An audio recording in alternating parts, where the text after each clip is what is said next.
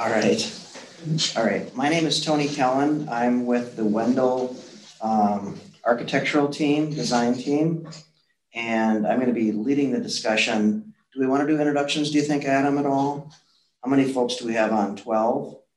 Actually, I think what we'll do is I'll do an introduction, and then when you speak, we have a small enough group right now where you can just either raise your hand on the screen or just unmute and announce yourself and give input.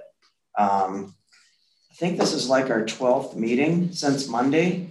It's our second public meeting. And so two things. The first thing is that we want to just describe the project that we're looking at. There's really two main components to it.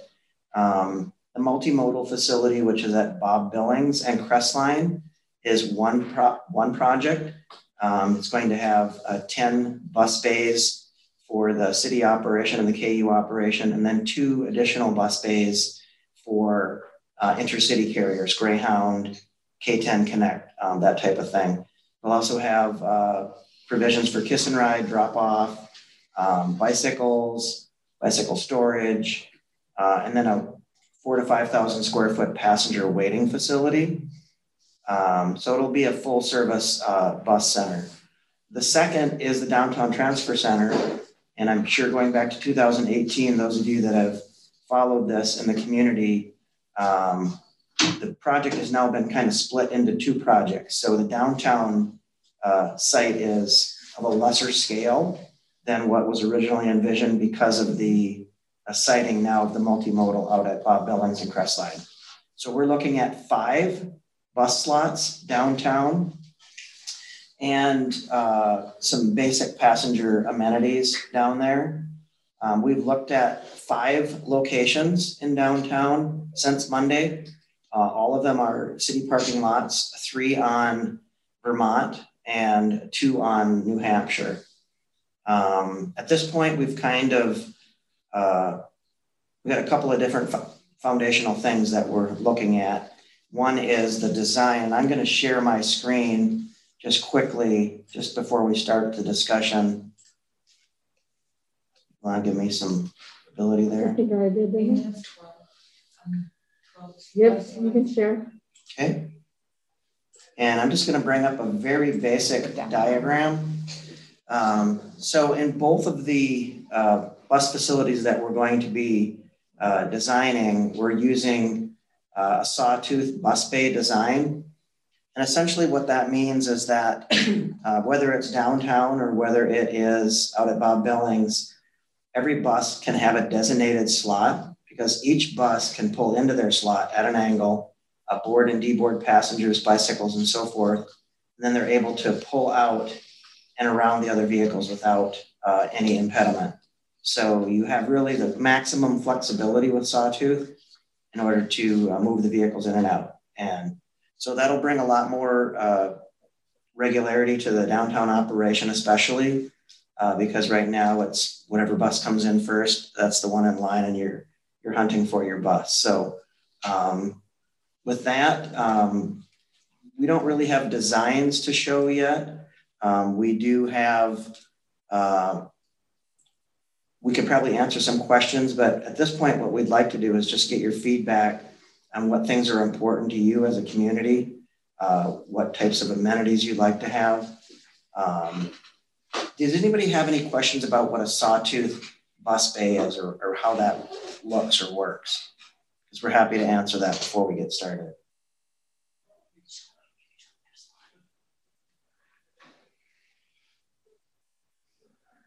I have another one that I can show too. Here's another photo. This is an actual built facility. I think I need to stop sharing and reshare. Yeah. Yep.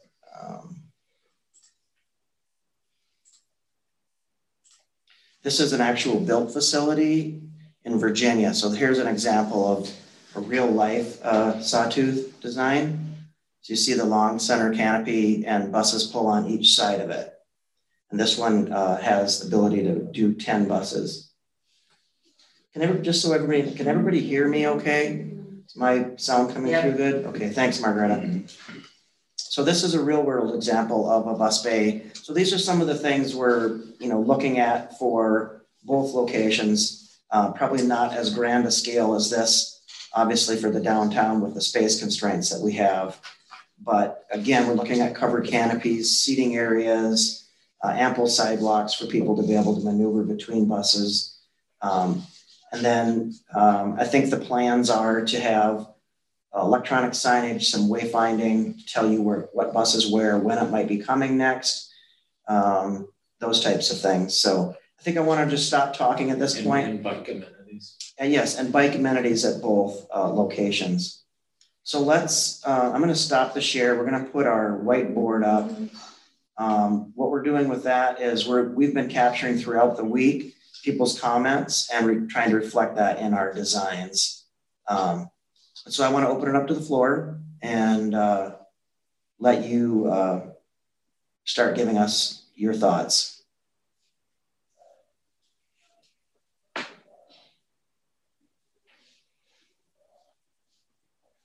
Who wants to be the first to break the ice?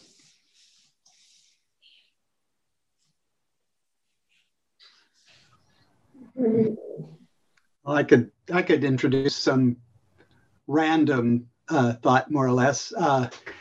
The building that's right now at Crestline and Bob Billings is actually home for of a number of art people from KU, and they're basically just sort of occupying the spot. But I think it's important to engage that group, and in particular with the art elements. They're making use of buildings that are currently unoccupied, as artists do. But I know I've had some conversations about what things they might put in there. They're in terms of the public art. So that's just something to think about. And then on that same element, connecting the multimodal facility with some of the West Campus natural areas in terms of trails and other foot access points. But that again is a minor element. Good suggestions. Part of our stakeholder groups has been the KU faculty and staff, buildings and grounds, architectural, sustainability folks. And so, yes, good observation. We're looking at bringing to bear all those amenities that are out there. We did walk the grounds today, actually went inside those buildings. And so we've had a lot of engagement with the university on those buildings and on that site. And then we'll be talking with Marshall Maud next week, specifically along with some other KU faculty. So yes, we will get their commentary. Okay. Yeah. I think another important stakeholder might be the Gregory Thomas, the director of the Center for Design Research, I forgot his name, or Center for Design, I forget what it is, which is in the historic farm building. So anyway, kind of integrating that. If we're going to be bringing people there, I think there's an opportunity to. It's a Gregory Thomas. Yeah, but I always forget his name, but. Yeah, I know. Is it where the wood-fired kilns are? Yeah, they're next door, but yeah, it's a wonderful place next to it. Yes, we saw it. Yeah, sustainability is a big part of it. I was looking behind your name. What does it say behind your name? Does it say environment? I teach in the environmental studies program, so I guess I'm sort of a ringer here. I should have the KU folks, but right. Well, I'm also a community person. Yeah, no, we definitely have noticed what's out there, and I think our architects and designers and our landscape architects, our civil engineers are all gonna embrace what's out there and see how we can build something that fits with the natural environment out there. That's something that I will be working on over this next year in terms of trying to, how shall I say, have a more thought out approach to the currently undeveloped natural areas of West Campus. And so integrating places like the multimodal area, which would be a sort of an access point to a lot of things. So there will be, I think, a lot of opportunities to do that. It sounds like you recognize that that corner is designated as the entrance to the campus in the master plan.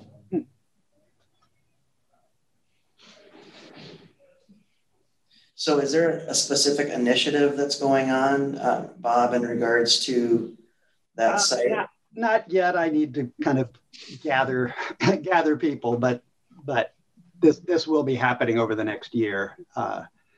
And our focus really is on the other end of the hill. So this, where you're focused is kind of on the backside of where at the moment most of my interests and efforts are. But I think looking at that whole area, that whole square mile really as not just a place to put buildings. Understood. Okay, thank you. Connie has her hand raised. Connie, why don't you introduce yourself and go ahead? Hi, everyone. Can you hear me well? Yes. Hear you fine. Okay. I am the intern at the Douglas County Sustainability Office, and I came here to share that we are partnering with the Kansas Creative Art Industry Commission and doing work with the ethnic retail grocery stores in town from a study we did with KU Center of Community Health and Development in 2019 to create a mural program that also assists with, that's also partnering with the Kansas Healthy Food Initiative with funding for refrigerators and other needs for those grocery stores. So also thinking about the arts that will be happening. The program is currently developing and will be within the next year or so.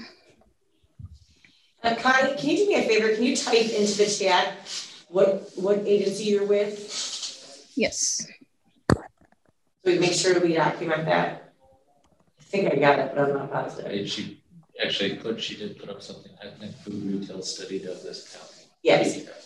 Okay. Thank you very much. That's very interesting. So you're talking about doing a art program around sustainability, food sustainability? No, so I am part of the Douglas County Sustainability Office, which also staffs the Douglas County Food Policy Council. Gotcha. Yes, so part of the work is with the food systems, and part of the food systems is the ethnic food retailers. So there's a few levels to that. But we are partnering with the Kansas Creative Art Industries Commission, and I'll put a link on the chat as well, to create a mural program and also expand some economic development within these ethnic food retailers in town. Interesting. That's cool. Mm-hmm.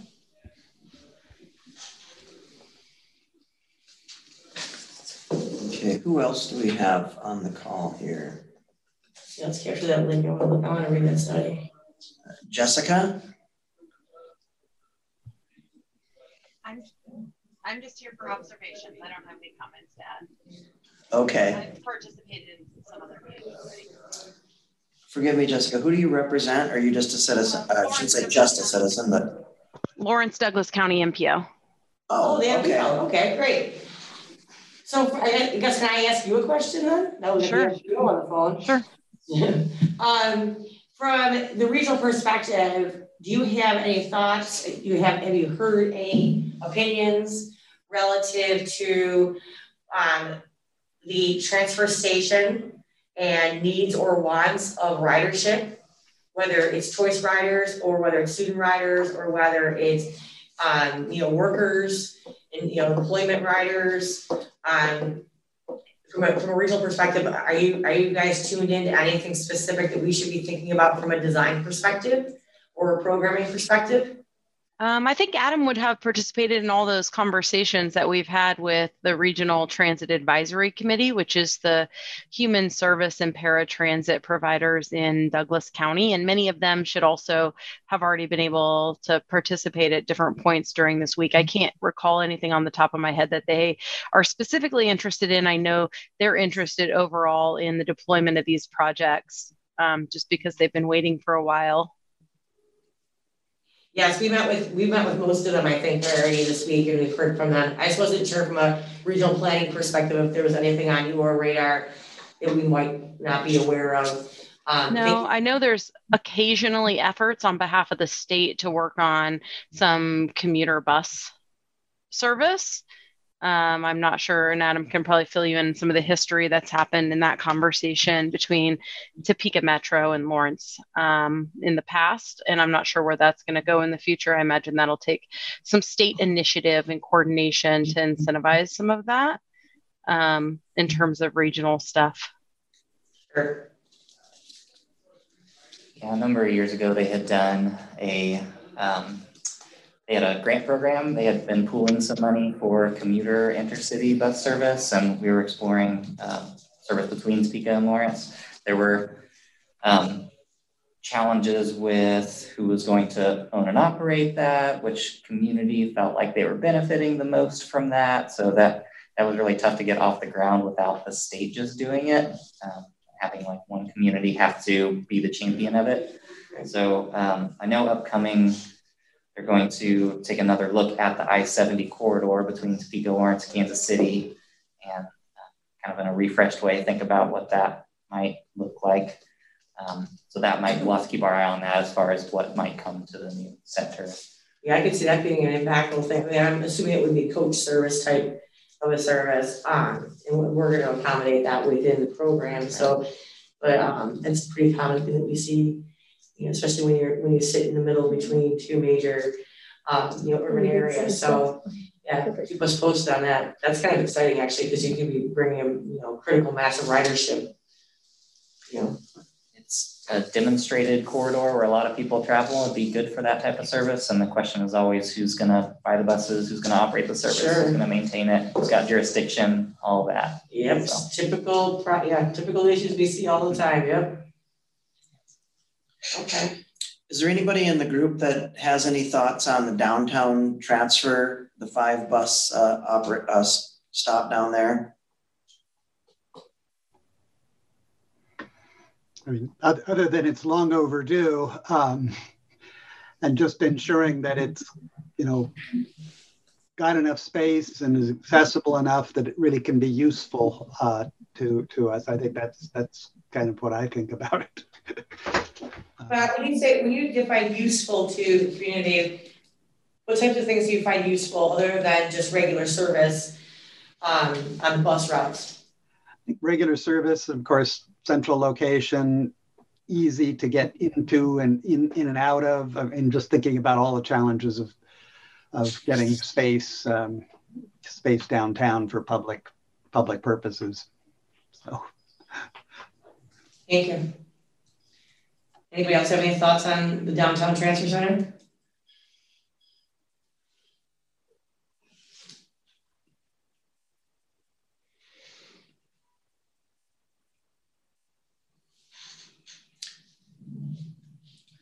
I wonder if Jessica, you might be able to speak a bit about, we had some discussion around the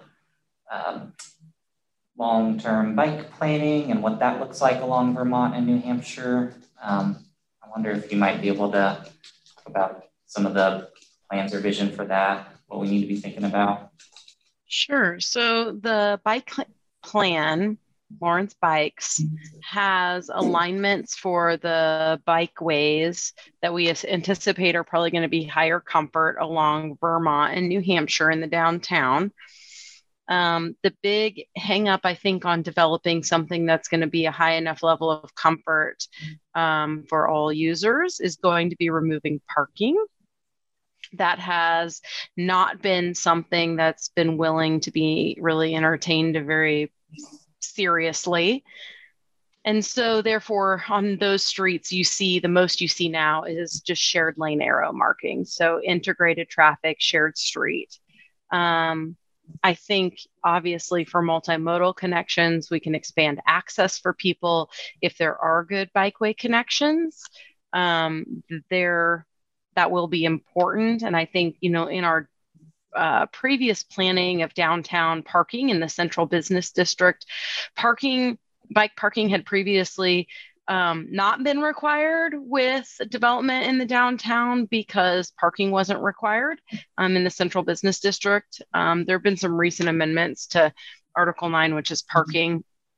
But I think for sure, our first foray into long-term bicycle parking, something that's more secure in terms of a city investment, is going to be important. We wrote some new requirements in Article 9 for private development for long-term bicycle parking. So I'm talking about bike cages, bike lockers, something that's more secure for somebody who wants to leave their bike for a longer period of time. We know anecdotally a lot of business workers downstairs or downtown get to bring their bikes in and store them in store basements, which is really not that convenient, probably for those people who are biking. But they have to do that because of bicycle theft. In some cases, if they're working all day, they can't keep an eye on their bicycle. That is an issue. And so there is incentive, I think, to find, whether it be, not only just with a transfer location downtown, but also in parking garages, to deploy some longer term bicycle parking. Adam, did that get where you were wanting to go? Yeah, that gave us some good information. Yeah, I think so. Yeah. Can you describe what's a high comfort, did you say bike lane? For bike route. Yeah. So there's a variety, different types of bike ways that we can design. The conventional one most people probably think of is a bike lane, which is just a painted stripe on a roadway with a bike symbol in it. On the level, we have done a level of comfort analysis in our bikeway plan that talks about bicycling level of comfort for all ages. And really, level of comfort on a bicycle is dictated generally by two things: the speed of the street and the volume of traffic on the street. So many local streets wouldn't necessarily, if it's a residential street, biking on the street in a shared environment is very comfortable. Or, if the volume, as the speed and volume gets higher, the comfort that the bicyclist experiences goes down, unless the facility becomes more separated or more protected. So higher level of comfort bikeways include either a buffered bike lane, a shared use path, or something that has, physical barriers. So as we talk about increased speed and volume, our community has traditionally chosen to develop shared use paths as a shared biking and walking facility along higher volume, higher speed streets. Those have, just like every piece of bike or ped infrastructure, concerns about conflicts at crossings. And now every driveway along a street becomes a crossing. And so there can be some added safety concerns with that. But our new bikeway plan really focuses on level of comfort instead of just saying, put a bike lane down. Oftentimes, though, we're retrofitting streets that are existing, and we don't have excess right-of-way or excess street pavement if we're just doing a restriping project. And so oftentimes we still do something in lieu of nothing. But there's there's argument for or against doing that, whether or not putting out more or less comfortable stuff does you better or not. And those are continuous debates you have based on which type of bicyclist you're looking at. Are you looking at someone who's wearing Lycra? They're going to be comfortable. They're going to ride no matter what the condition is, versus somebody who might consider riding with their children. And the plan tries to start to address with the standalone bike money that we're working on projects more like the 21st Street Bike Boulevard, the new hot crossing at 21st and Mass, the buffered bike lanes and green pavement with a bike box on Massachusetts, as projects that were scored better on level of comfort for users.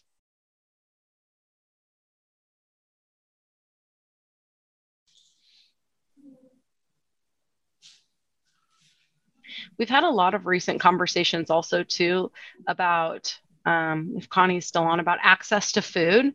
If you've talked to our public health partners, there's a lot of concern about time poverty, and some of that will, I think, play into the route redesign work.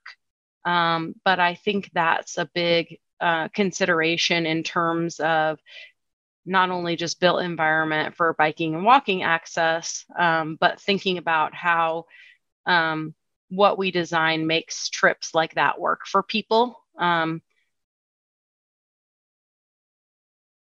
We took note of the food desert situation in certain areas of town, and it's not unusual. I'll be honest with you, we see it quite frequently, and usually when we're working in transit in any city space, we see that as probably one of the biggest issues is the accessibility of fresh food. It's not necessarily something that's within our scope or purview, but it's certainly something that we've been considering when we're looking at shared uses within the facility and what we should be recommending to Adam and his team. So I'm glad that you brought that up. But we did discover today, for the first time after being here for 3.5 days, that we found the grocery stores. But it took our team 3.5 days to find the grocery stores. So if it takes us that long, it's like, okay, this is interesting because, you know, even when you look on Google, it does not take you to your grocery stores here locally, which is interesting too. It's in my notes to bring that up to you guys because I don't know what that is. But Taryn and I, they call Quick Start grocery store. Yeah, that tells you all your gas stations that that is your grocery when you look as an out of towner coming into town. So but we did stumble upon your what's it called? The Merc, which we fell in love with. Of course, it's a very fine place to shop. But we just found today Dillon's, I think for the first time as it was called. So it was kind of interesting for us from our perspective, and we're like, where is all the food around here? There's always people, there's no food here. It's a good comment that Jessica makes because we are, so on the service side of things, we are, we serve mostly grocery stores with routes, but we're thinking about how people travel with carts grocery shopping. So we've changed some of our cart policies to help accommodate people being able to grocery shop for more than they can carry on their hands.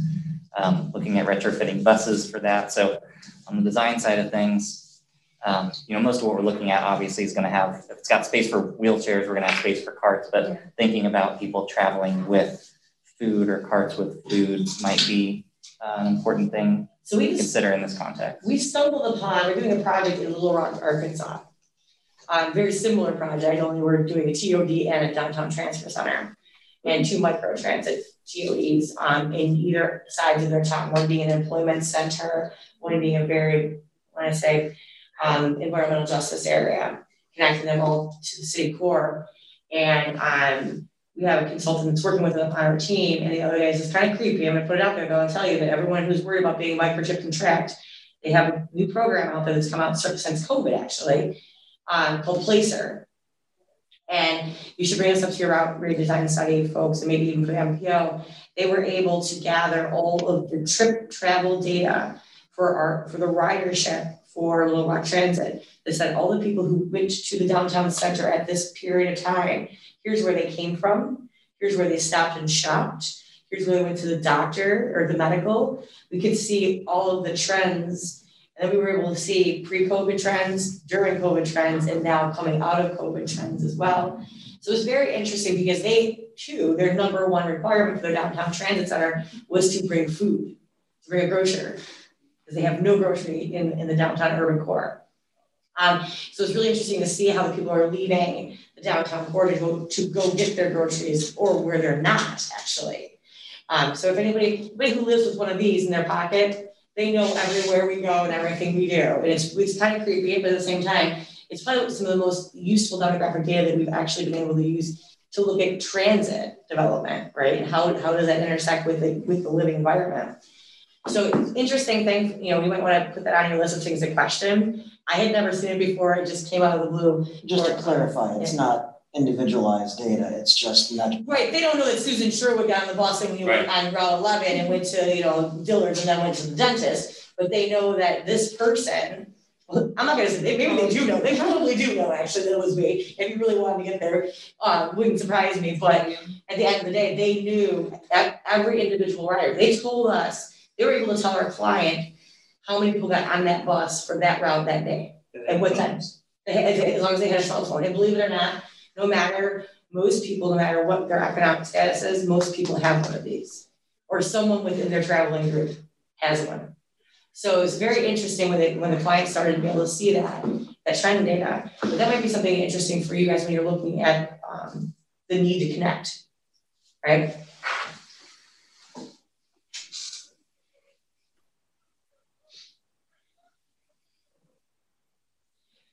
Can we see the other participants? If we can scroll down, I think. Can you do just view on the top right and just put it on the.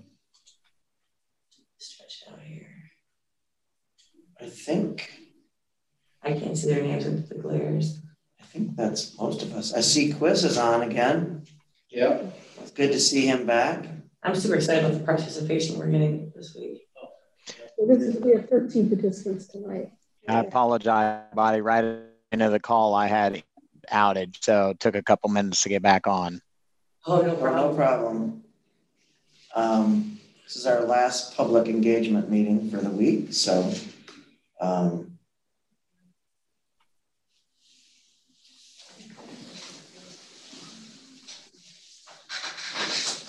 Connie has a question.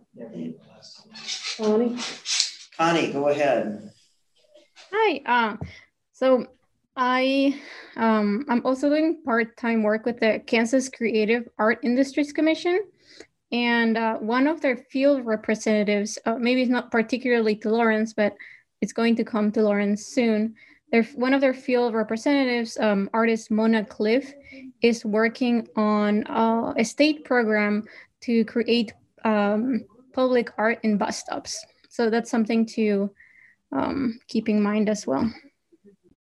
She has some beautiful murals over here at the hospital. So Anna, how is the city planning to commission the art? So let me talk about the art component of this project a little bit. So actually we do know Mona pretty well. She helped facilitate a couple of bus benches that were installed over at 11th and Delaware. So we worked with her recently. This is great.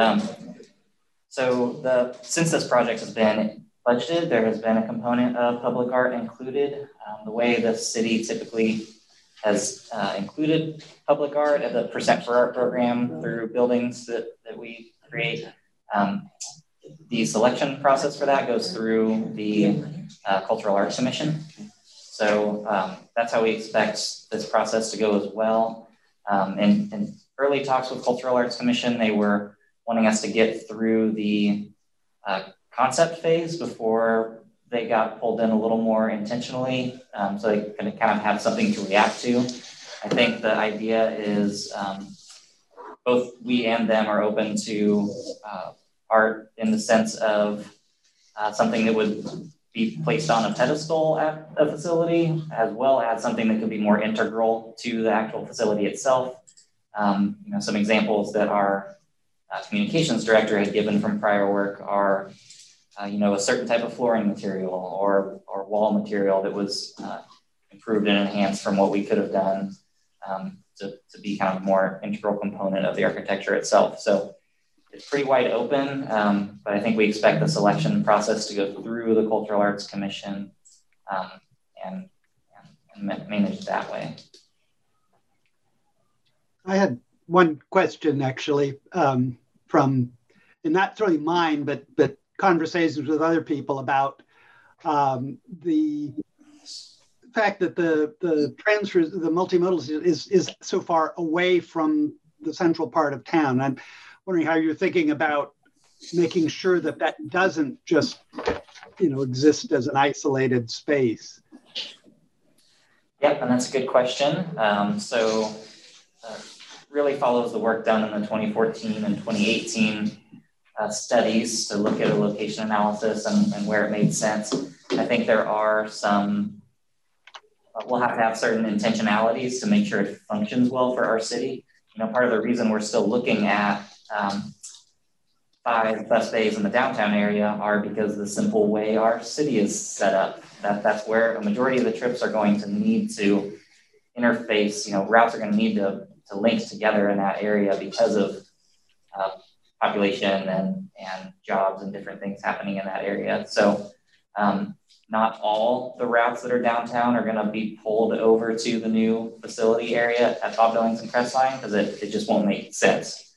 But I do think there's some operational opportunities there. It's jumping off point to campus, so I think it's a real easy campus connection. Being central and being, real close to the intersection of Bob Billings and Iowa gives us some real good opportunities for kind of corridor length routes through town that they could create more kind of obvious functional connections that you would take in a car. Traveling the length of Iowa Street right now in a bus is pretty hard, but hopefully it might be easier in the future with a facility like this. So we'll have to be thoughtful about it, but I do think it does provide some opportunities on how we think about its connection to campus, its connection to land patterns out west are a lot different than the east. So we'll be looking at things like on-demand microtransit as in addition to fixed route service as part of our route redesign study. And this facility will be a good node for where some of that stuff comes together.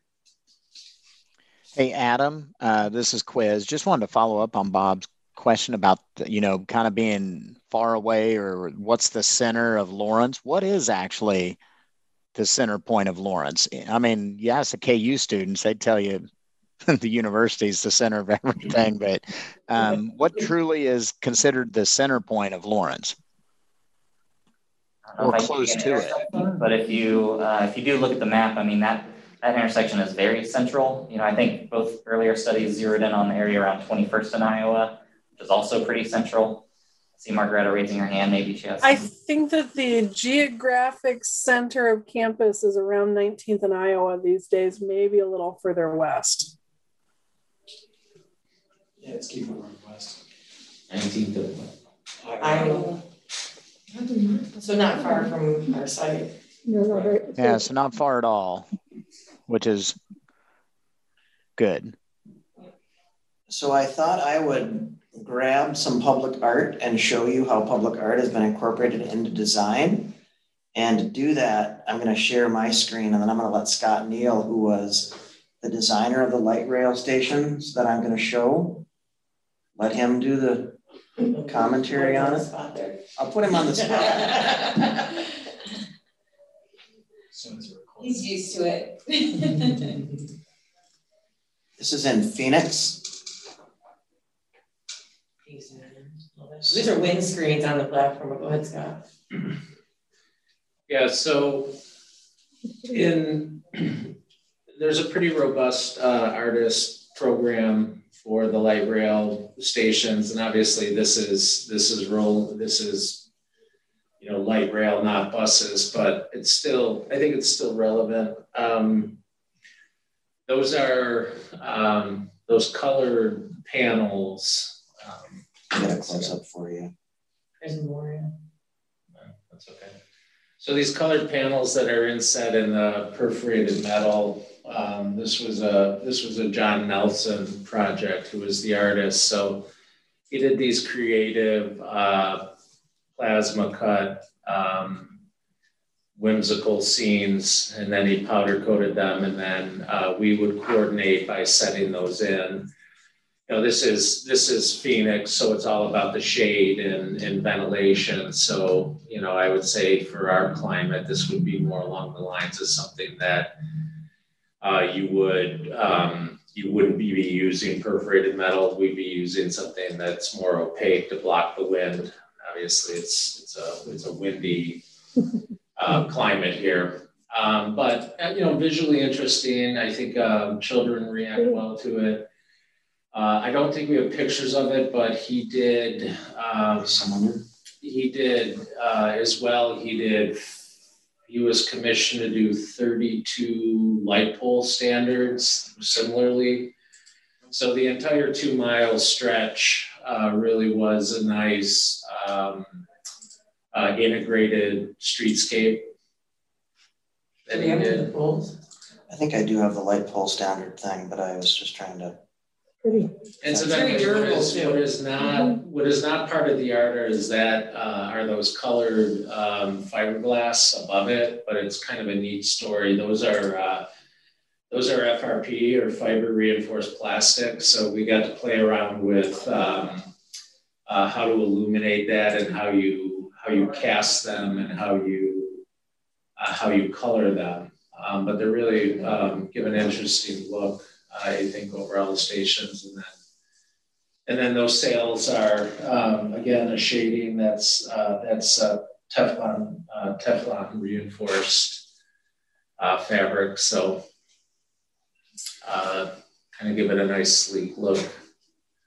And we've done other projects too where the public art became, we had a historic station we did down in Virginia, and in the terrazzo, they embedded on train tracks to mimic the historic train that actually was on that site at one point in time. We've done others where there's terrazzo medallions in the floor, or other types of murals on the walls inside the stations. I was telling the group this morning at the meeting that we did in Petersburg.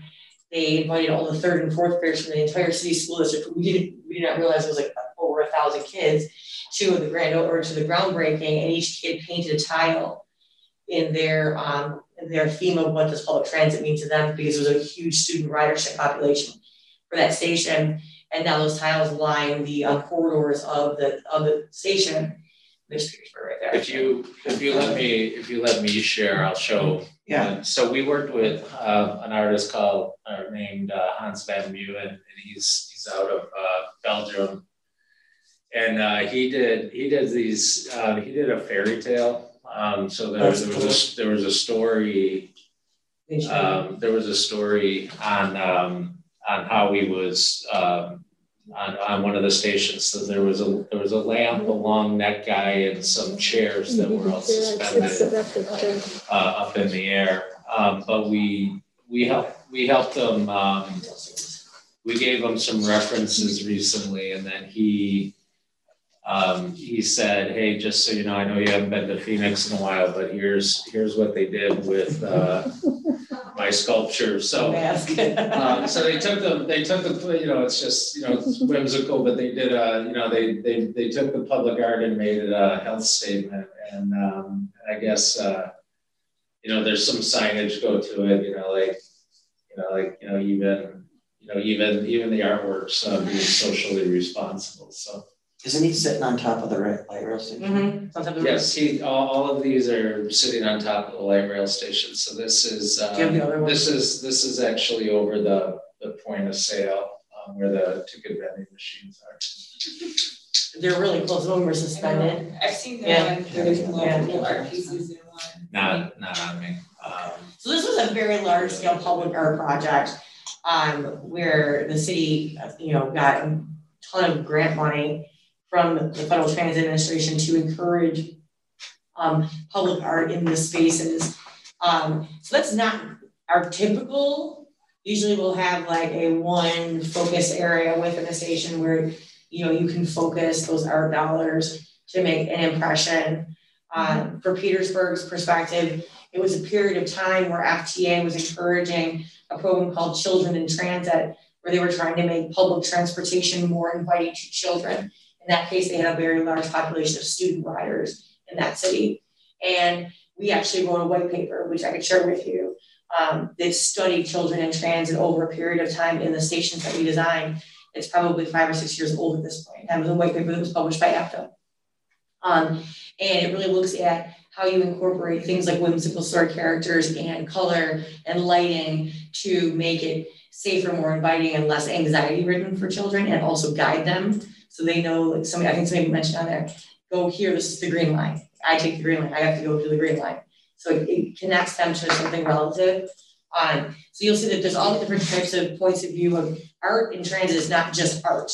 And it can be just about art. You can just make a statement with art where you want something to be pretty to look at and be interesting, but you can also use it as a guide for something else as well. So when we're going through that process, those are things the community should be thinking about as well. We'll do, when we get to that point in the project, which is not today, but when we get to that point, we'll do a presentation, whether it's for the public or just for your stakeholder groups, that will help guide the thinking and the objective and the goals for this project, whether it's for the downtown station or for the multimodal or for both of them. the objectives for each of them might be different based on who's riding them, what they're doing, and then how they're utilizing that station. Those are some things for you guys to think about, but we'll prep you. We'll give you all kinds of stuff.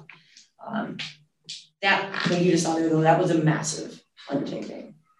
Yes, major structural elements that we had to support some of these, 40-foot tall, like wind sail, lit up panels, and all kinds of really interesting stuff. Yeah, the one thing I would say is that there's the so our next light rail project is probably even more ambitious. Like I think the artists really took it to another level. It is Phoenix, so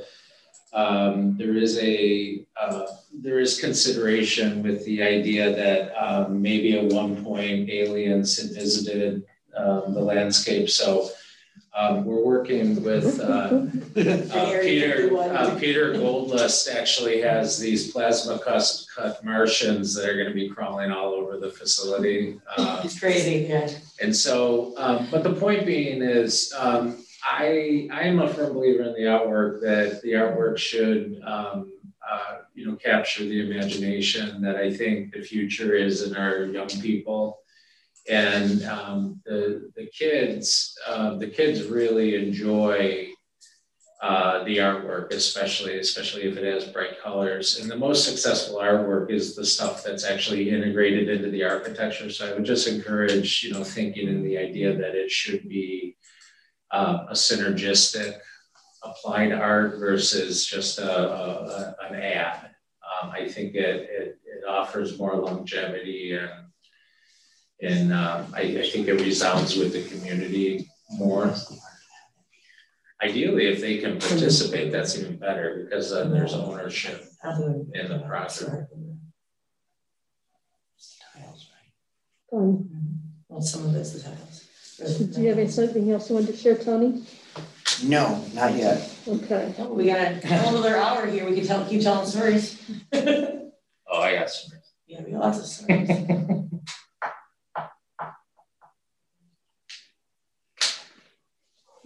And I think it's also important to know, it's something to keep the juices flowing too for people, is that these things that we're talking about aren't necessarily things that should drive the cost of the project up. Like, we're going to do windscreens. We might add a little bit of cost by etching something into those windscreens, but you're going to have windscreens. You're going to buy those no matter what. It's just the type of material and what you do with them, right? So when Scott says, like, take advantage of the architecture when you're thinking about the art, because you can stretch that budget pretty far. Share this one. Oh yeah, go. So so here's another example of how you capture the history of Petersburg in a very simple statement, and maybe Scott can talk about that. Just in the sidewalks. Yeah, concrete. Right. So this was probably a little bit more ambitious in the fact that it was Petersburg, Virginia was ultimately where, after the Battle of Gettysburg, it was steeped in a lot of history in the Civil War. There's a lot of plaques and monuments on buildings around town. But this was the evacuation place in the field hospital for Gettysburg. So in this specific site was where the field hospital actually resided. So what came out of the community meetings was that they were very interested in just telling some of the story of what happened. But mostly from not really the negative of the Civil War itself, but some of the positives. So some of the there's quotes on of famous Petersburgian folks that are on the windscreens. There's bronze cast medallions that continue the story that are in the pavement. And so if you come to this site, and it's a big project because it takes up a whole city block, But if you're interested in, you can actually have a story told to you by walking the entire site. And I think that, again, goes over well with the children. And doing that. And it culminates actually, there's a tourism center in the northeast corner of the building. It's a 2-story space that they've suspended some historical elements. So it tells the story and then ultimately culminates in something tangible that you can go into the facility and see. This is also an interesting facility for the community when you're talking about ideas and options and needs and wants from the community in a space. So this facility has a library annex, a dry cleaner, a bank, a credit union, a community policing. It has a community center where you can go and you can rent spaces to hold community functions. It is part of the downtown art walk on Friday nights. So throughout the facilities, the scale of the building is very, very large. There's kiosks in there that have visiting artists displaying their artwork. So this is a bit of a different level than Five Slip. Yeah, and I probably should have mentioned, like, these railroad tracks are significant. The evacuation route from Gettysburg was actually because this was a railroad spur, so it was easy to put troops and wounded on the rail cars and actually bring them. The rails are gone, but we thought that would make a gesture. So this is just something simple. This is just cast concrete that we did. We made a mold and just started. The contractor actually pressed that into the ground all the way throughout this section of the project. And it carries into the trails on the inside. Right, it went right into the facility. So kids they bring their chalk and they play hopscotch on this too. Mm-hmm. It's super fun. Yeah. Show the. Yeah, these are canopies. How many slips are here, Scott? I forget. Like 24? 16 to 20 or something. There's 24. There were 20 local and so this service is for Lee. So there were 6 Greyhound slips as well. Yeah, there's a big Greyhound station. And it was a manned station with Package Express. They had a very viable Package Express business as well. Do you have any pictures of Binghamton? I have everything. You do have everything. Did you download the entire photo library before we left the office? I'm in our project assets. Yeah, he's an open asset. This is why we Are the folks on the call enjoying this, or am I boring people? It might be worth a pause just to see if we've jogged anything. One of the things we're interested in is just thinking about different amenities and facilities we would have at the Bob Billings site and downtown. So there's some obvious things like canopy and seating, but maybe just want to pause and see if anybody has things they haven't seen or stuff that's come up through this art discussion that has intrigued you or you think might be things to explore either downtown or at the Bob Billings site.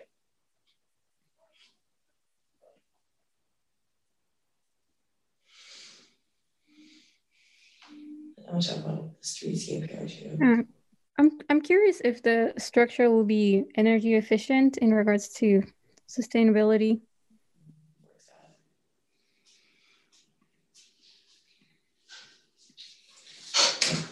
Yeah, we talked about that. Because of its footprint, we actually have high hopes because the program will not be large. There will have quite a bit of. While the space isn't large, there is a basic need of now I'm talking about Bob Billings, toilet rooms, there'll be some conference space, there'll be some offices, and obviously ticketing, weather protection, things like that. So because we have a small footprint, There is potential that we can look at stormwater capture, ample daylighting. It won't have a high power usage. So I think as we develop into the project, there's high hopes that we'll be able to pursue some net zero strategies.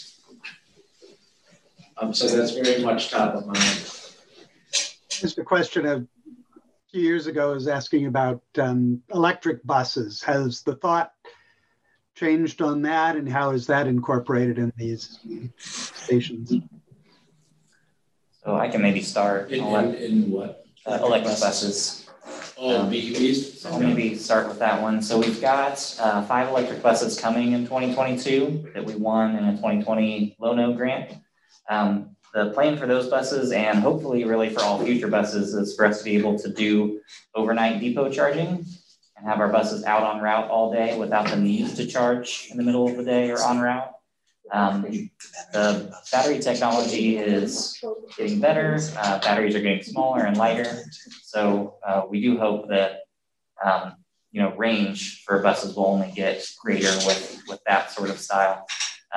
There's a really favorable rate through Evergy for transit electric vehicles that charge overnight. The overnight charging rate is 7 times lower than the rate to charge during the day. So there's a real incentive for us to try to do that model. We have asked our consultant team here to help us future-proof the facility at Bob Billings, especially for things like conduit in case we need some on-route chargers or some overhead chargers or inductive chargers on site. The reality is that infrastructure is big and it's expensive, and if we can avoid it, we hope to, but we're planning on the ability to do that if in the future we would need that for our service. It might be something as simple as, we need to make sure the canopies are tall enough to accommodate an overhead pantograph charger that would fit underneath those canopies. Like I mentioned, might be as simple as conduit running to certain places so we wouldn't have to tear up the whole site to lay new conduit, that sort of thing. We also sent in another application for this year's Low-No grant for 2 more buses, so we're hopeful that pans out. The city has some pretty aggressive goals to get municipal operations to renewable energy. So we're hopeful that our future bus replacement is electric swapping out for diesel. Oh, we have another person joining, Brenna. I can't read that. Brenda Buchanan. Hi, Brenna. Hi, how are you? Good. Feel free to chime in. We're just talking about people's ideas and thoughts, concerns, wants, needs for both the multimodal facility out near the campus, as well as for the new downtown transfer center. So are you representing a citizen of the city or an agency? Just as a citizen tonight. I recognize I'm on the HRC, but I'm here just as a citizen and a neighbor to the proposed transportation hub. Which one? The one downtown or the one out on Bob Billings? Billings and Crestline. Okay, excellent. For my information, Brenna, I'm not familiar. What is the HRC? Historic Resource Commission. Okay, thank you. That should have been obvious.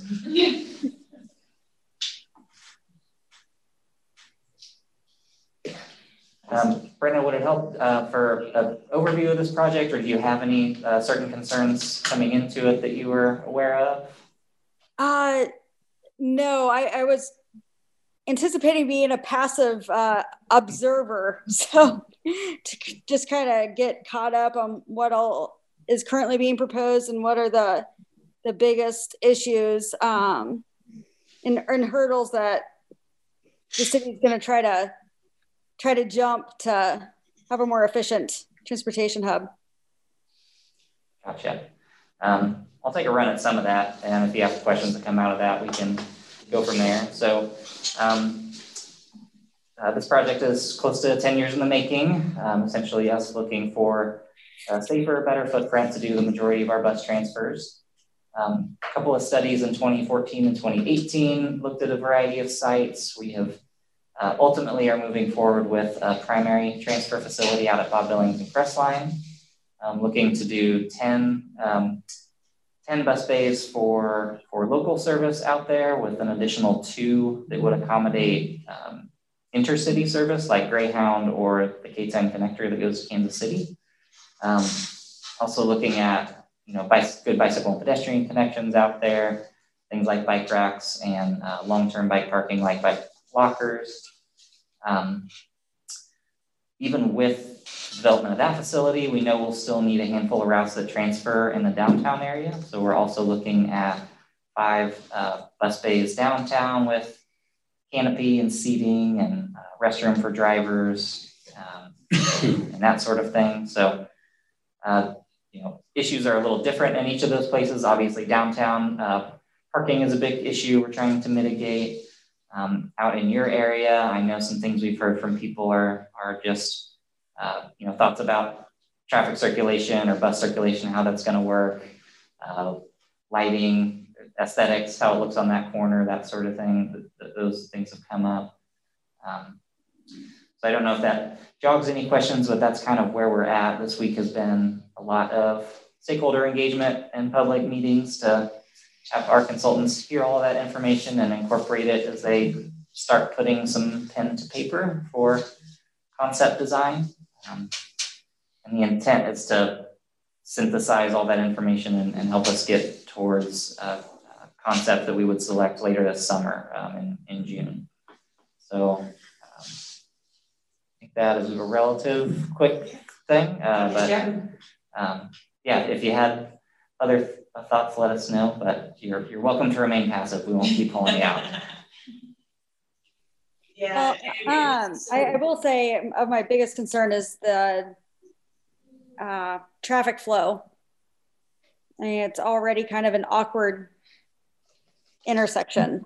I'm really concerned about what's going to happen to the traffic, both there and along Crestline. People are already cut through Crestline, and other neighbors have complained about how fast people are going. It seems like an odd place for this to occur. So see what happens. Yeah, traffic study is certainly going to be part of what we're doing. So a little more background on how we got to that location. It was one of I believe 6 locations I identified in the 2018 study as potential spots. There, in both 2018 and 2014, there was a focus on an area near 21st in Iowa. In both cases, there were some pretty significant neighborhood concerns over there with how that was going to be placed and operated. The site at Bob Billings and Crestline is owned, that land is owned by KU. So it's another partnership opportunity between the city and KU and the different transit services we run. So that's part of what led us to there, as well as just the central nature of that site in Lawrence and thinking about efficiencies with routes and transfers and desire to help maybe some travel times by having the site there. But certainly hear and understand concerns about, exactly how traffic's going to work and how bus movements are going to work.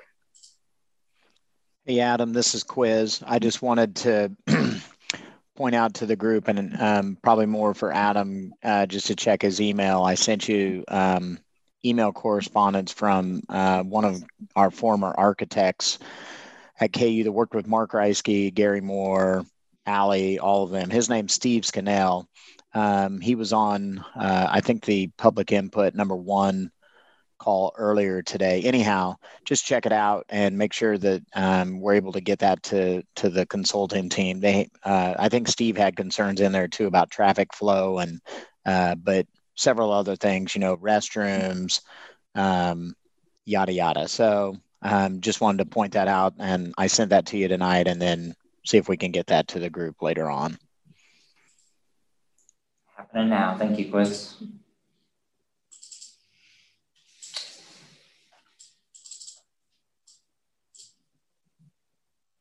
Yeah, both locations, we are looking at ways that we could utilize the approaches and paths of the buses in order to help not congested issues any further, but also maybe help with calming techniques. It's really important that we focus on the slow and steady integration of traffic when it comes to these buses and these maneuvers. So it's definitely a high priority.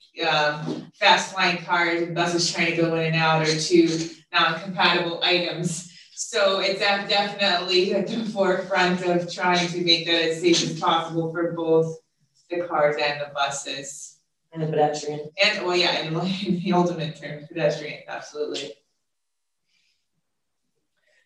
Yeah, I'd also say for Brenna and any others concerned about kind of routing and that, you know, how buses are going to approach the site, you know, definitely engage with us through the route redesign study too that is parallel to this project. There will be some public engagement upcoming in the next couple of weeks related to that. And I'm just looking at this other comment here through email. I know just concerns about bus movements along Crestline, and I don't know that we'll have much of that. I think we'll mainly be along Bob Billings, but that'll certainly be something that comes up and we'll discuss through route redesign as well.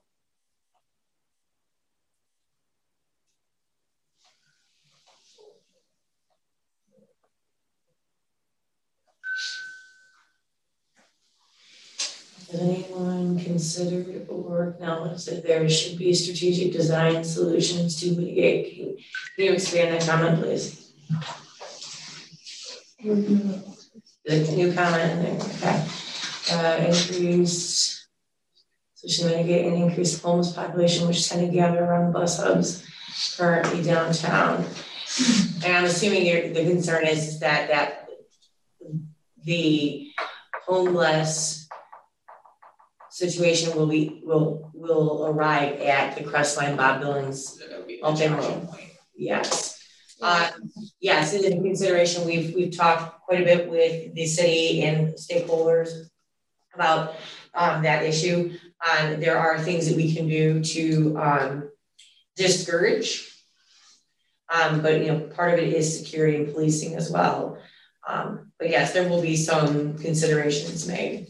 Things we've been looking into are, you know, the proper lighting, the proper views through the stations, looking at mitigating encampment opportunities, but yet providing, you know, seating or pause for riders that may be needed.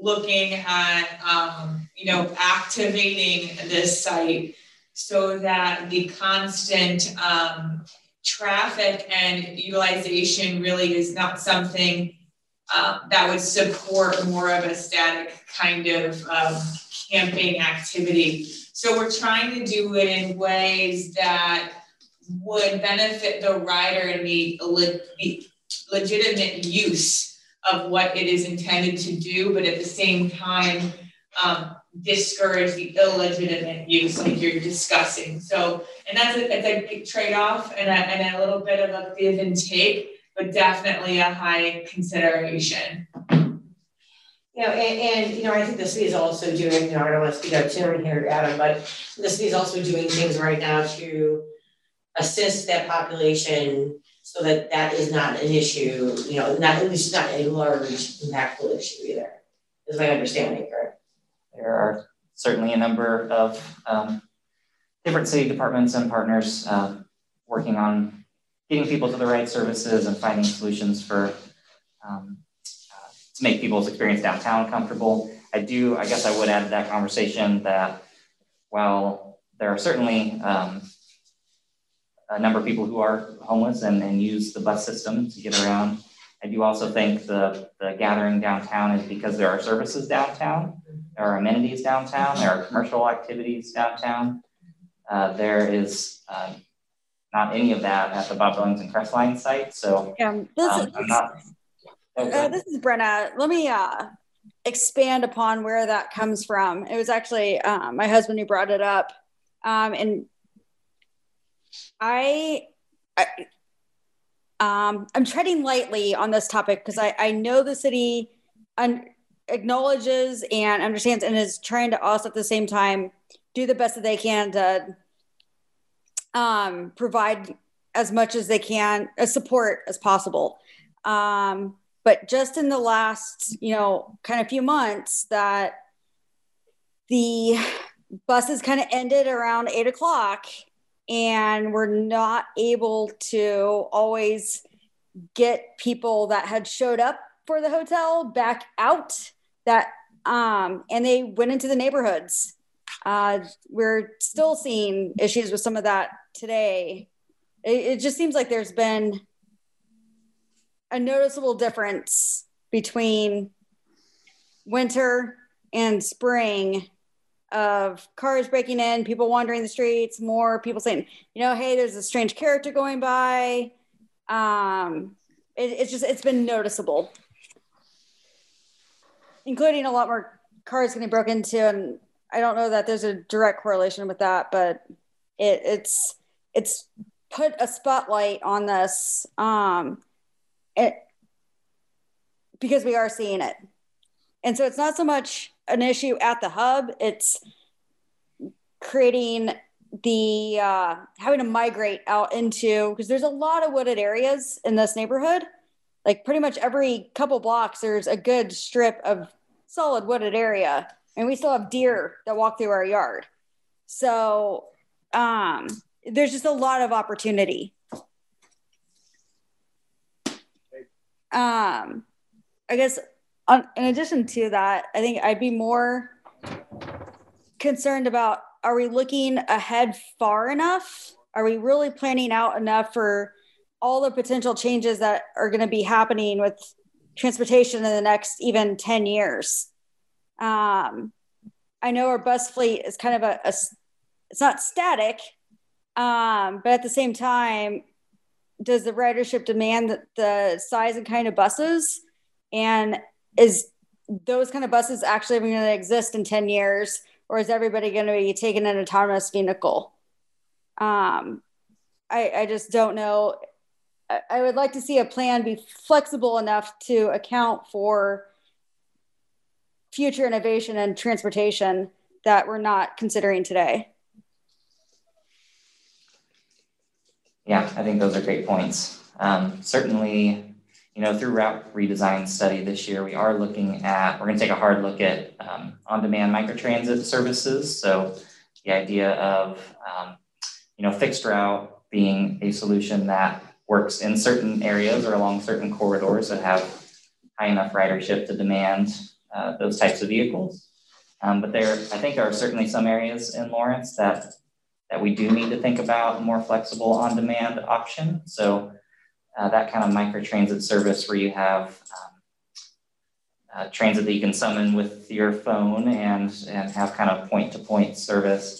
We're looking at things like that and thinking about how those services would interact with the hub. How would different micromobility services interact with these two transfer areas? So things like scooter share and bike share. There's a variety of companies that do car sharing services where you can unlock a car with your phone and use one when you need it. And I've seen some cities take on that as kind of part of their service to extend kind of first mile, last mile. So there's a lot of different things. I think you're right. I think you had a good phrase there, like in anticipating future transportation that we're not doing at all right now. That's challenging, but we are trying to think about it. Autonomous is a tricky one. That's one people keep talking about is around the corner, and hasn't quite come around the corner yet. I know that we do need to be thinking about it. It's just to what extent and what's our facility setup need to be to accommodate that type of service. But those are great thoughts.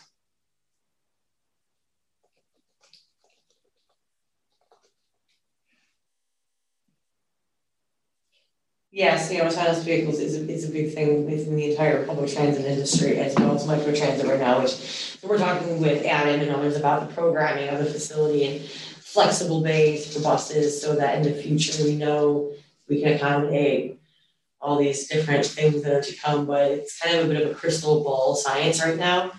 There's so many different opportunities, options, issues, and not a lot of precedent here in the United States. And we're looking to Europe and other countries who are actually implementing this already to see what they're doing, so we can inform some of the flexibility in our designs. But autonomous vehicles in transit is probably a pretty long way off here in the US right now, as it stands on a large scale, that is. Although we are doing pilot projects with several private universities to operate on transit circulators that are autonomous on their campuses. So then we can share those ideas, those things with you. But yeah, I like hearing the microtransit. I think you guys are dead on to what I was alluding to as far as the solutions that already exist. The technology is there for the autonomous. I really feel it's the policies that are lagging. And I just kind of anticipate, and I know autonomous isn't really so much as a large transit solution, but there are places that are modeling that. I think you're right, that's not a good place. But the micro transit, I really liked what I was hearing with everything you said about micro transits and building some of that into the portions of the routes that make sense. And I would just add that we're set up well to make that transition if we need to. We do have some of our fixed route fleet that are the smaller cutaway vehicles. So vehicles that could lend themselves to being like an on-demand microtransit already. So I think we're at a good point right now to transition if we want to or need to, because we don't have exclusively 40-foot buses. I think we've got a mixed fleet where we can kind of decide which direction we need to prepare for.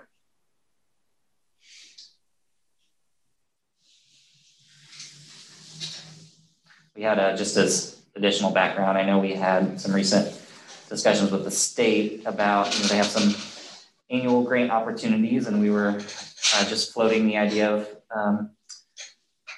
any pilot projects related to autonomous vehicles, and they pretty much said that state policy is not ready for that. The state's doing some work with connected vehicles, so vehicles that interact with infrastructure at intersections and things like that, or interact with each other, vehicles that interact with each other. But autonomous vehicles, the state of Kansas is not set up well for us to start experimenting in that realm yet. Has there been any talk about partnering with KU and some of their engineering and or like the healthcare design? That I know worked with Ford for a while on creating certain things that would be included into cars. So like a car would know if somebody's having a heart attack or low sugar episode, something like that. I don't know if there's been any talk about partnering to try to exploit the KU and getting around having it be an academic in Denver instead of a municipality. Yeah, I mean, we partner and coordinate with KU on a lot of stuff. So I think there's great opportunity there for us to think about those things. I think one of the realities for us currently is just with this project and some others that we're working on and pandemic, things like that. I don't know that we've had unfortunately haven't had the brain space to be as forward-thinking and creative on pushing forward with partnerships in that way. But I think you're right that, a huge research university is a thing that we'll always from the city perspective, be interested in thinking about how we work with to learn new things, to try new things, that sort of stuff.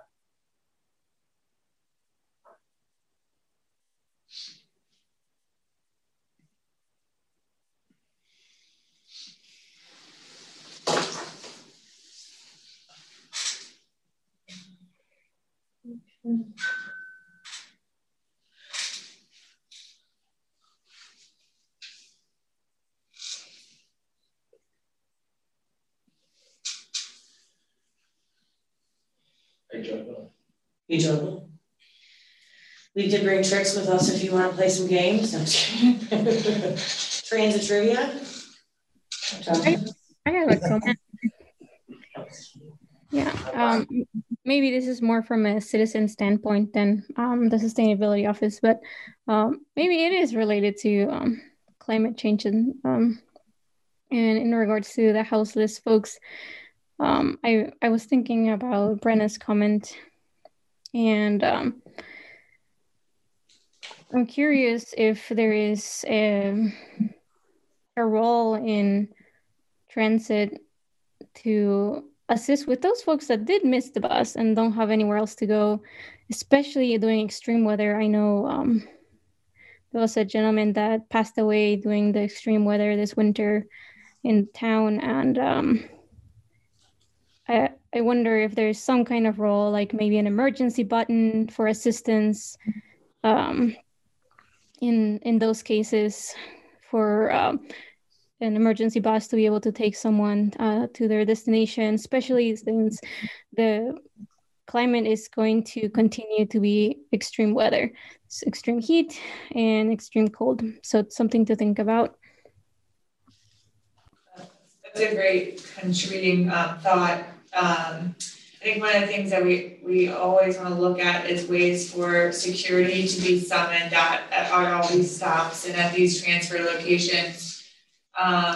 You know, again, it could be not only weather, but like you said, medical, or even worse, hopefully never, criminal type activity that we would need to provide a connection with the appropriate authorities. So I can speak on the design side that we always try to at least provide that emergency connection. And Adam, I think as far as for you, for the service side and how that would play a role, you could speak probably on that a little bit. Yeah, so a couple different ideas come to mind with that discussion. So Lawrence Transit is the lead agency on Douglas County Emergency Service Function 1. So we kind of coordinate the emergency transportation services in the event of transportation emergencies. So there's a lot, as you can imagine, a ton of coordination work done, a little over a year ago as we all started dealing with the pandemic. So we were in close coordination with a lot of agencies at that time. Certainly if there's acute issues, either the county or police department or something like that might reach out to us if they need a warming bus or a cooling bus during extreme temperature times, and we act quickly to provide that. So we're engaged in those ways. I like Karen's comments about thinking about the facilities themselves and how we might leverage ways to signal emergencies or respond to emergencies more quickly at those facilities. It's oftentimes, learning about it, we're happy to respond right away, as soon as we learn about it. From what I gather, because I don't want to throw anybody, pun intended, under the bus on this one, but when my husband inquired about, why the bus can't just drop these people off literally like a block and a half down the road, like it's the last stop of the night, just go ahead and drop them off like right at the hotel instead of making them walk, that distance. And basically came down to just policy and red tape, that they couldn't get the route changed fast enough to do that. So that was part of the problem, where they get dropped off at the bus station and then bus leaves, they walk to the hotel to find out that there's no hotel rooms left. So now they got nowhere to go. They're not going to walk back to the bus station to hit a button that says an emergency or, pull the cord for the next stop. They're just not going to do that. They disperse into the neighborhoods.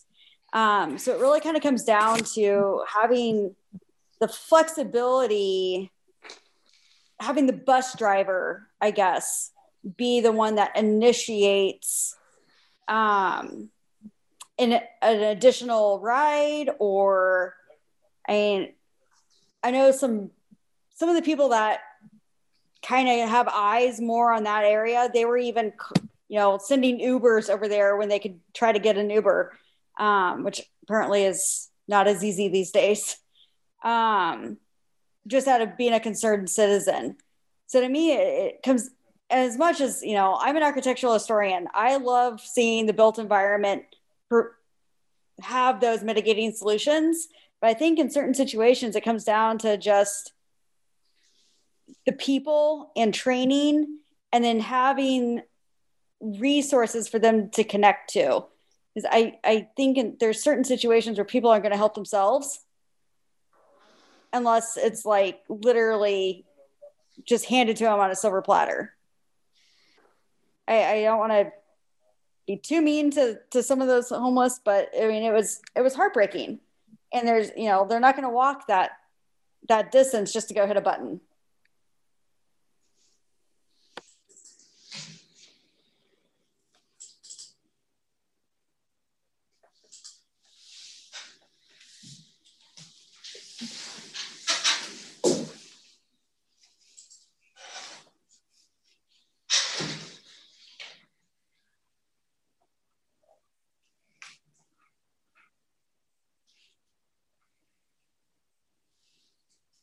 So I guess what I'm saying is, don't look to the architecture and the design to solve all the things. Some of it's going to be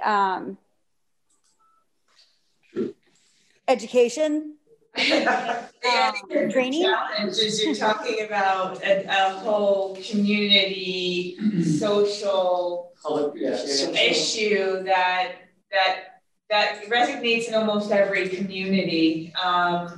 And it's not one aspect that's really going to be the game changer in that solution. So yeah, you brought it up, it's a hard conversation, and wish we could all fix that in this room.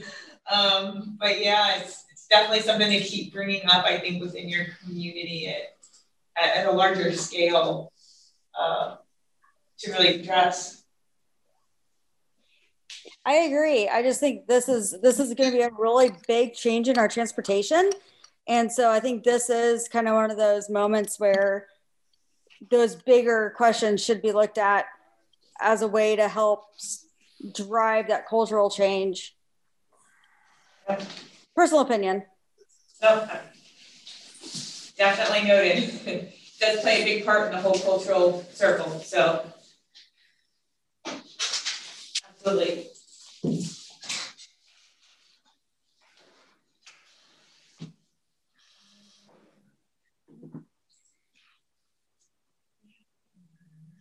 I don't think we have anything to do. No.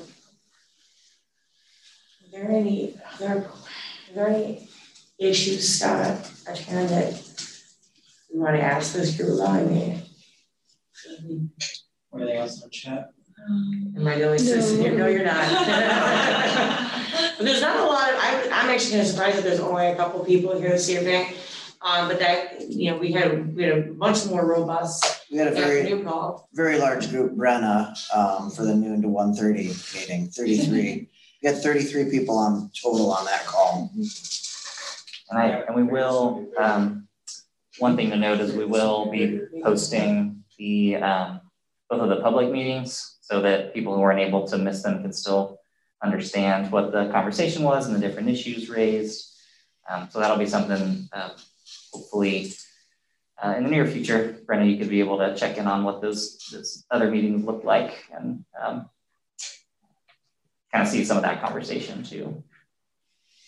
And I was just reading over the email from Snow. Yeah, that we got from Steve. So along those lines, I'd be curious in hearing, from either Bob Billings or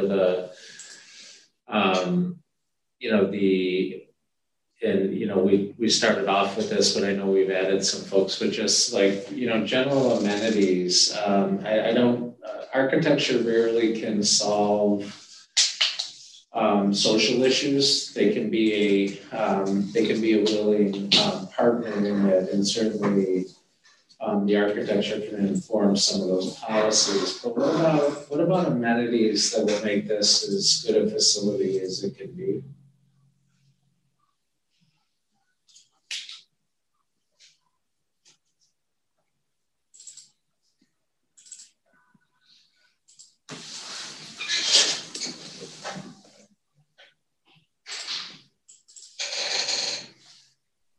I guess to me, the questions would be more about programming of what the hub, who are the amenities intended for?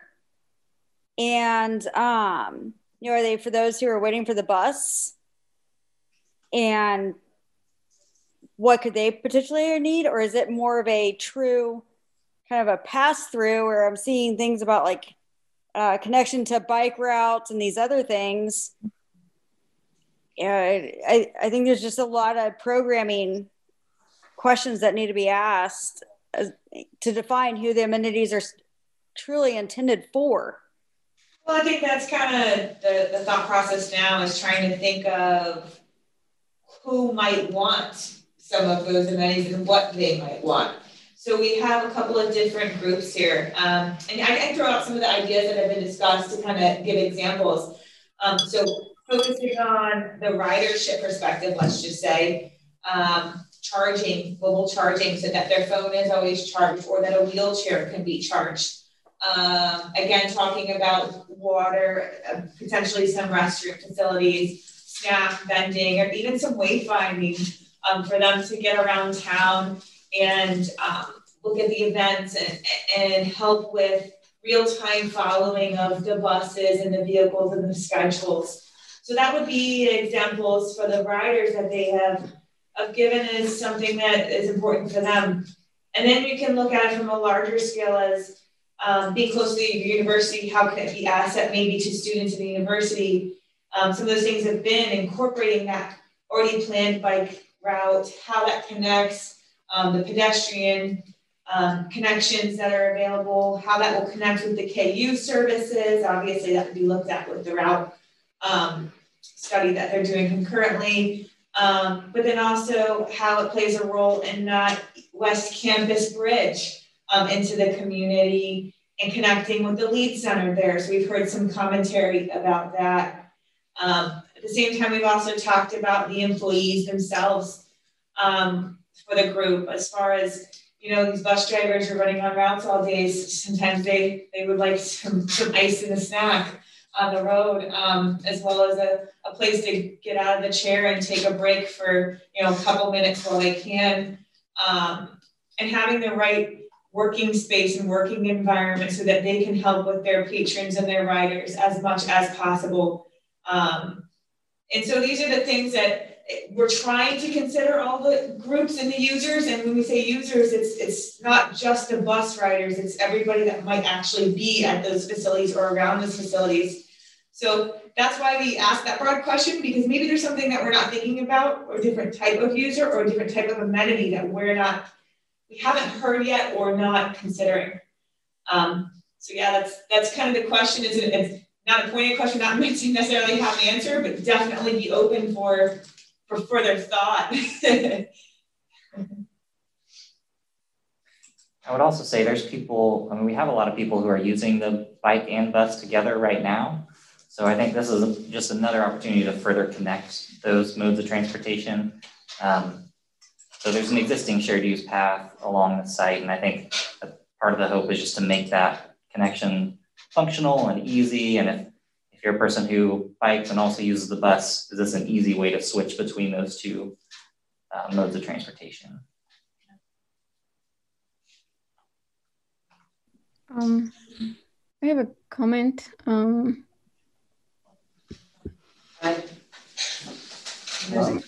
think it would be I believe this comment is more of a for me as a citizen. I think it will be important to include racial equity in the plan, particularly when there was a mention of interesting characters, and that could be interpreted as many things, but if there is some kind of safety, that it should be also included with recent movements, especially with in relation to Black Lives Matter and George Floyd, to think about those things. And also in regards to part of the homeless population is also single mothers with children. And I do believe that they should be able to have city space to take a rest, and that they are also bus users, and nonprofits like Family Promise do a fantastic job at assisting them, but they do use the buses, and having space to rest and just be out of the sun or weather would be important to have as a welcoming space.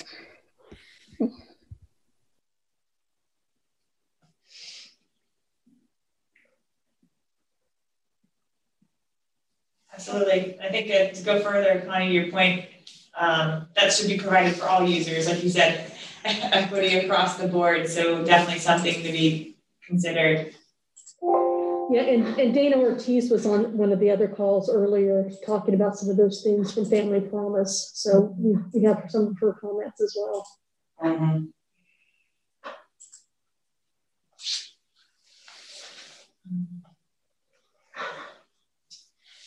And this is, so early on this stage, it's, again, more of an eye-opening process for us to make sure we can think of anything. And this is the open forum conversation like we've had, and we really appreciate it because, again, it's the kickoff. It's the time to make sure that we're in touch with the community and making sure that we're actually discussing and addressing a lot of this, like you're mentioning. Let's see, Brenna. Yes, so we do have a full staff of engineers and architects that are working on this in conjunction with the city and with KU. Mm-hmm. We just had a meeting actually yesterday to talk about resiliency and the environment. We actually, on our staff at Wendell, so we are the consultants been hired by the city. On our staff, we actually have 3 scientists that have ecology degrees. So they will be looking at all of these different types of potential impacts and how to mitigate them. Hopefully that answers your question. Yeah, it did. I do want to go back to what Connie was saying though, and frame it as not just how do we include those people, but instead of just how do we cater to ridership, how do we create a transportation system that increases ridership? We've seen, if I recall, a pretty pattern of decline. How do we capture not just equity for everybody, but make it enticing for those who have given up on it to come back? Yeah, and you want to take that from a policy perspective, or you want us to talk about it from a transit perspective? Yeah, I can start. So from our perspective, I mean, there's a defined amount of budget we have each year through state and federal formula funds, through sales tax, and through fares. And it's our, so operating in kind of a system that generally stays about the same. We've seen like a little bit of growth each year, essentially keeping pace with inflation. We really have choices about how to best spend that to serve the most people and kind of to capture the ridership you're talking about. A big component of that is service. The more practical the bus is, the more routes you have, the more frequently it comes, the more practical it is for people to take transit. Another side of that coin is the experience, the actual infrastructure people are on. Are the buses nice? Are they really old buses, or are they ones that have been replaced at a reasonable time and are in good shape? I'm gonna hit pause. Yeah. I like your answers. It was more theoretical and food for thought as you digest and synthesize all this other stuff. Sure. I was just throwing it out there. Yep. I guess where I was going was I think the development of the facility above Billings and Crestline and the facilities downtown can set the standard for the experience people have on transit. And I think are part of that puzzle, helping us capture more people who it's a really good experience to take the bus, so they're going to do it. It's not the whole puzzle, but it's part of it. Perfect.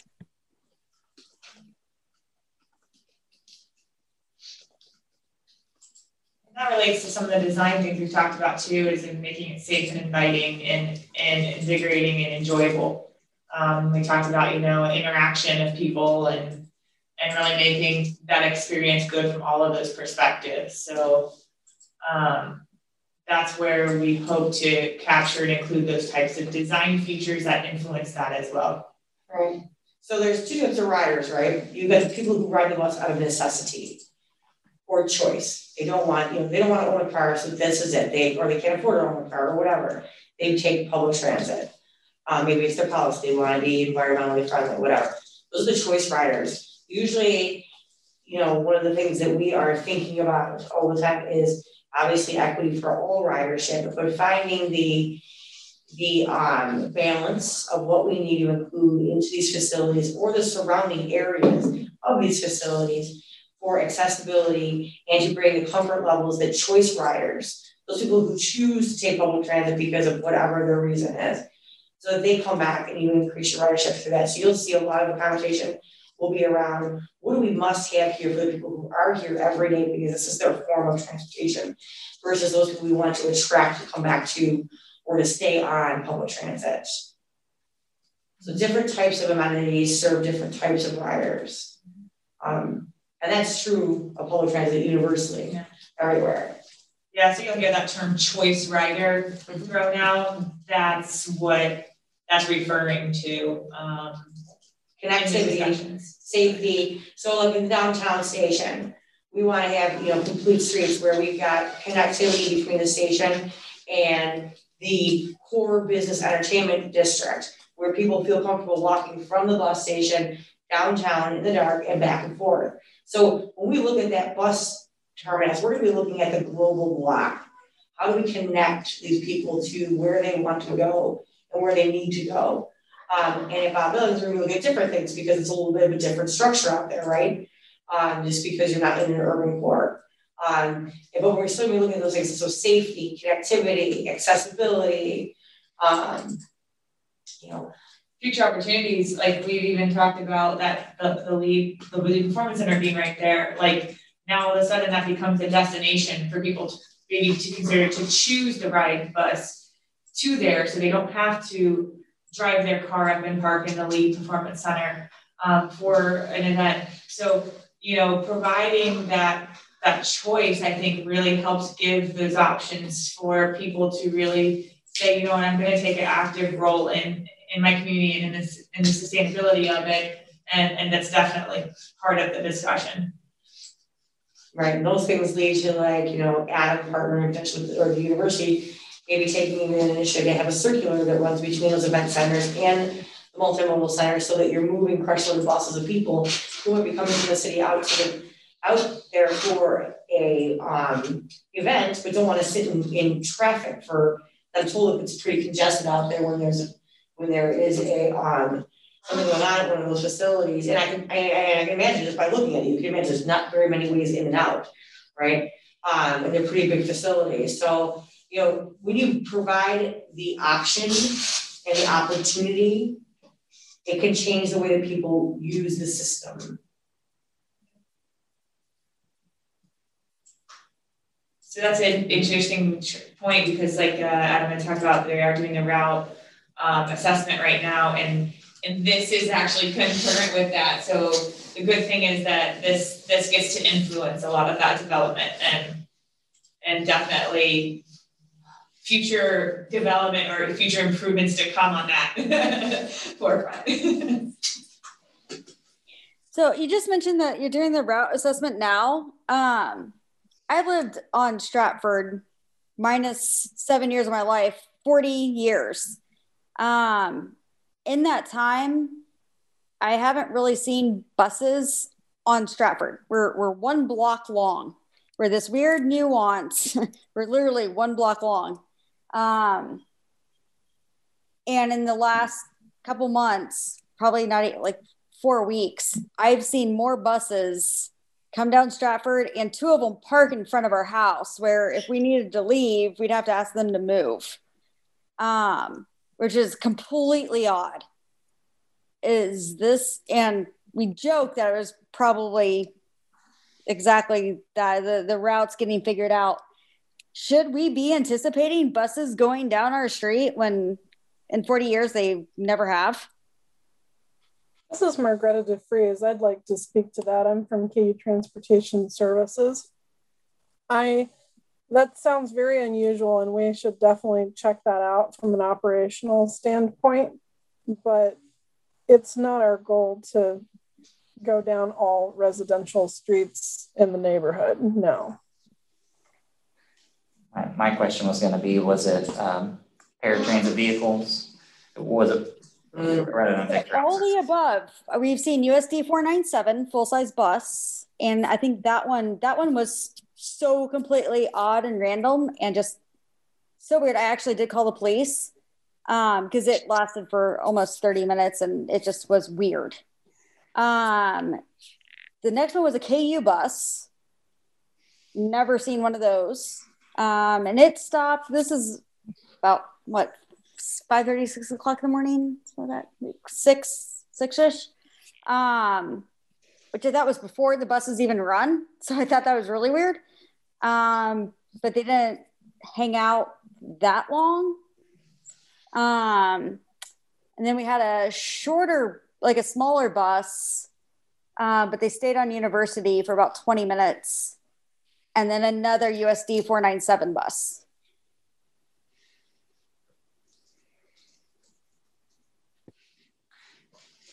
On the city side of things, I can certainly loop back with our staff. I know the description about the shorter bus sounds to me like a paratransit service, so a door-to-door service for people who qualify for that type of service. Not knowing for sure, we can follow up and see what might have been going on. Well, and that's, I just think trying to plan ahead, if you guys are looking at rerouting and that maybe that's why we're seeing more buses go down our street, you know, that's definitely gonna, I think, get more neighbors engaged in these conversations when we see nuances like that. It could also be a construction thing Sure, too. and I can to set some expectations for that route redesign work. So we change our routes one time per year in August 1st of each year, so before the university calendar begins. We are just beginning that process to look at changes that would go into effect in August of 2022. So there won't, we'll have some slight revisions to service starting in August 2021. We do annual updates to routes, not in the Stratford area, but yeah, so there won't be, through the route redesign study, we're not going to be frequently altering routes during that time. We'll be discussing and drawing and planning them, but not to go into effect until August of 2022. But certainly, yes, if we can get neighborhood engagement on what they do and don't want to see through that would be really helpful for us.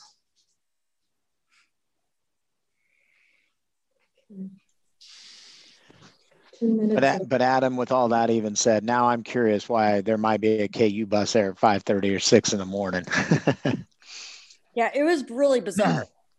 The USD 497, that's obviously the Lawrence Public School District, which would not be the Lawrence Transit or the KU on Wheels bus system. But Do you know what day that was, Brenna? God, it was COVID brain. About 4 weeks ago. We can at least ask our provider on the on the KU bus and try to track down something on that. That early, I'm not sure what would be going on, but unless it was a training deal or something, but we'll look into it. Yeah, they literally just stopped in front of our house and then played on their phone for like close to 10, 15 minutes, pulled around the corner onto University, just up the hill, just enough that they were almost out of sight, but we could still see the ass end of the bus, and sat there for like another 10, 15 minutes. This is Margaretta again. Brenna, if you can maybe look back at anything that would trigger a memory for what day that actually was and email that to kuonwheels@ku.edu, we would definitely like to look into that a little more. Yeah, I could. I'll try to work on that. I'll definitely let you know. If you notice it again, send us a note, and if you can catch it, the number on the bus, it's posted on all four sides. Yep. That'd be super helpful. Will do. So this process is very early on. We're doing a lot of this gathering, this discussion now, but in June, we will be hosting 2 more public opportunities for a public discussion that will include actual designs presented at that time. So there is more opportunity for specifics, as well as, reacting to options. So we will have 3 options for downtown and then 3 options for Bob Billings. So while this may seem generic, it's actually early, and we love that this input's getting put in so early. And that information on the public meetings in June, once that's set, will be set out to get actual more pointed discussion, even though this is just as helpful. So there's more to come in the development of this, and we welcome that as well in the future. So we do have 5 minutes left, and I don't want to end this without giving even more opportunity for anything that you see of reactions or discussion on those notes that are up there. Again, also there's the chat too. So yeah, again, like the 5 minute call, make sure you get your voice heard.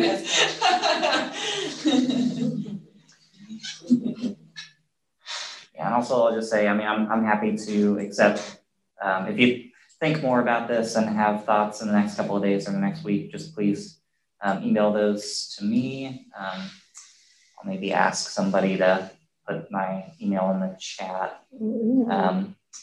But I'm happy to facilitate getting that to the consultant and getting it included. You see they know the part by now.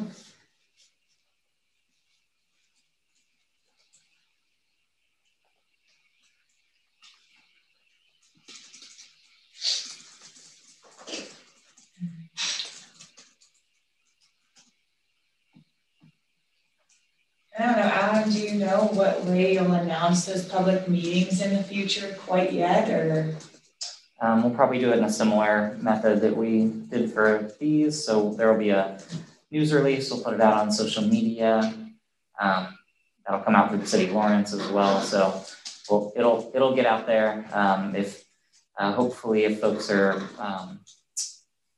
able to follow public transit news through the city subscriptions, they'll get it directly in their inbox that way. But it should get out on the airwaves in a few different ways so that people can have a heads up. And anybody that's on this will be that came to this will get contacted as well.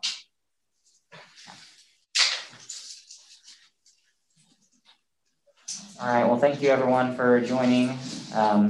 Yes. And yeah, please please keep in touch with us. We're very excited about this project, and I've gotten great ideas throughout this week. So looking forward to next steps.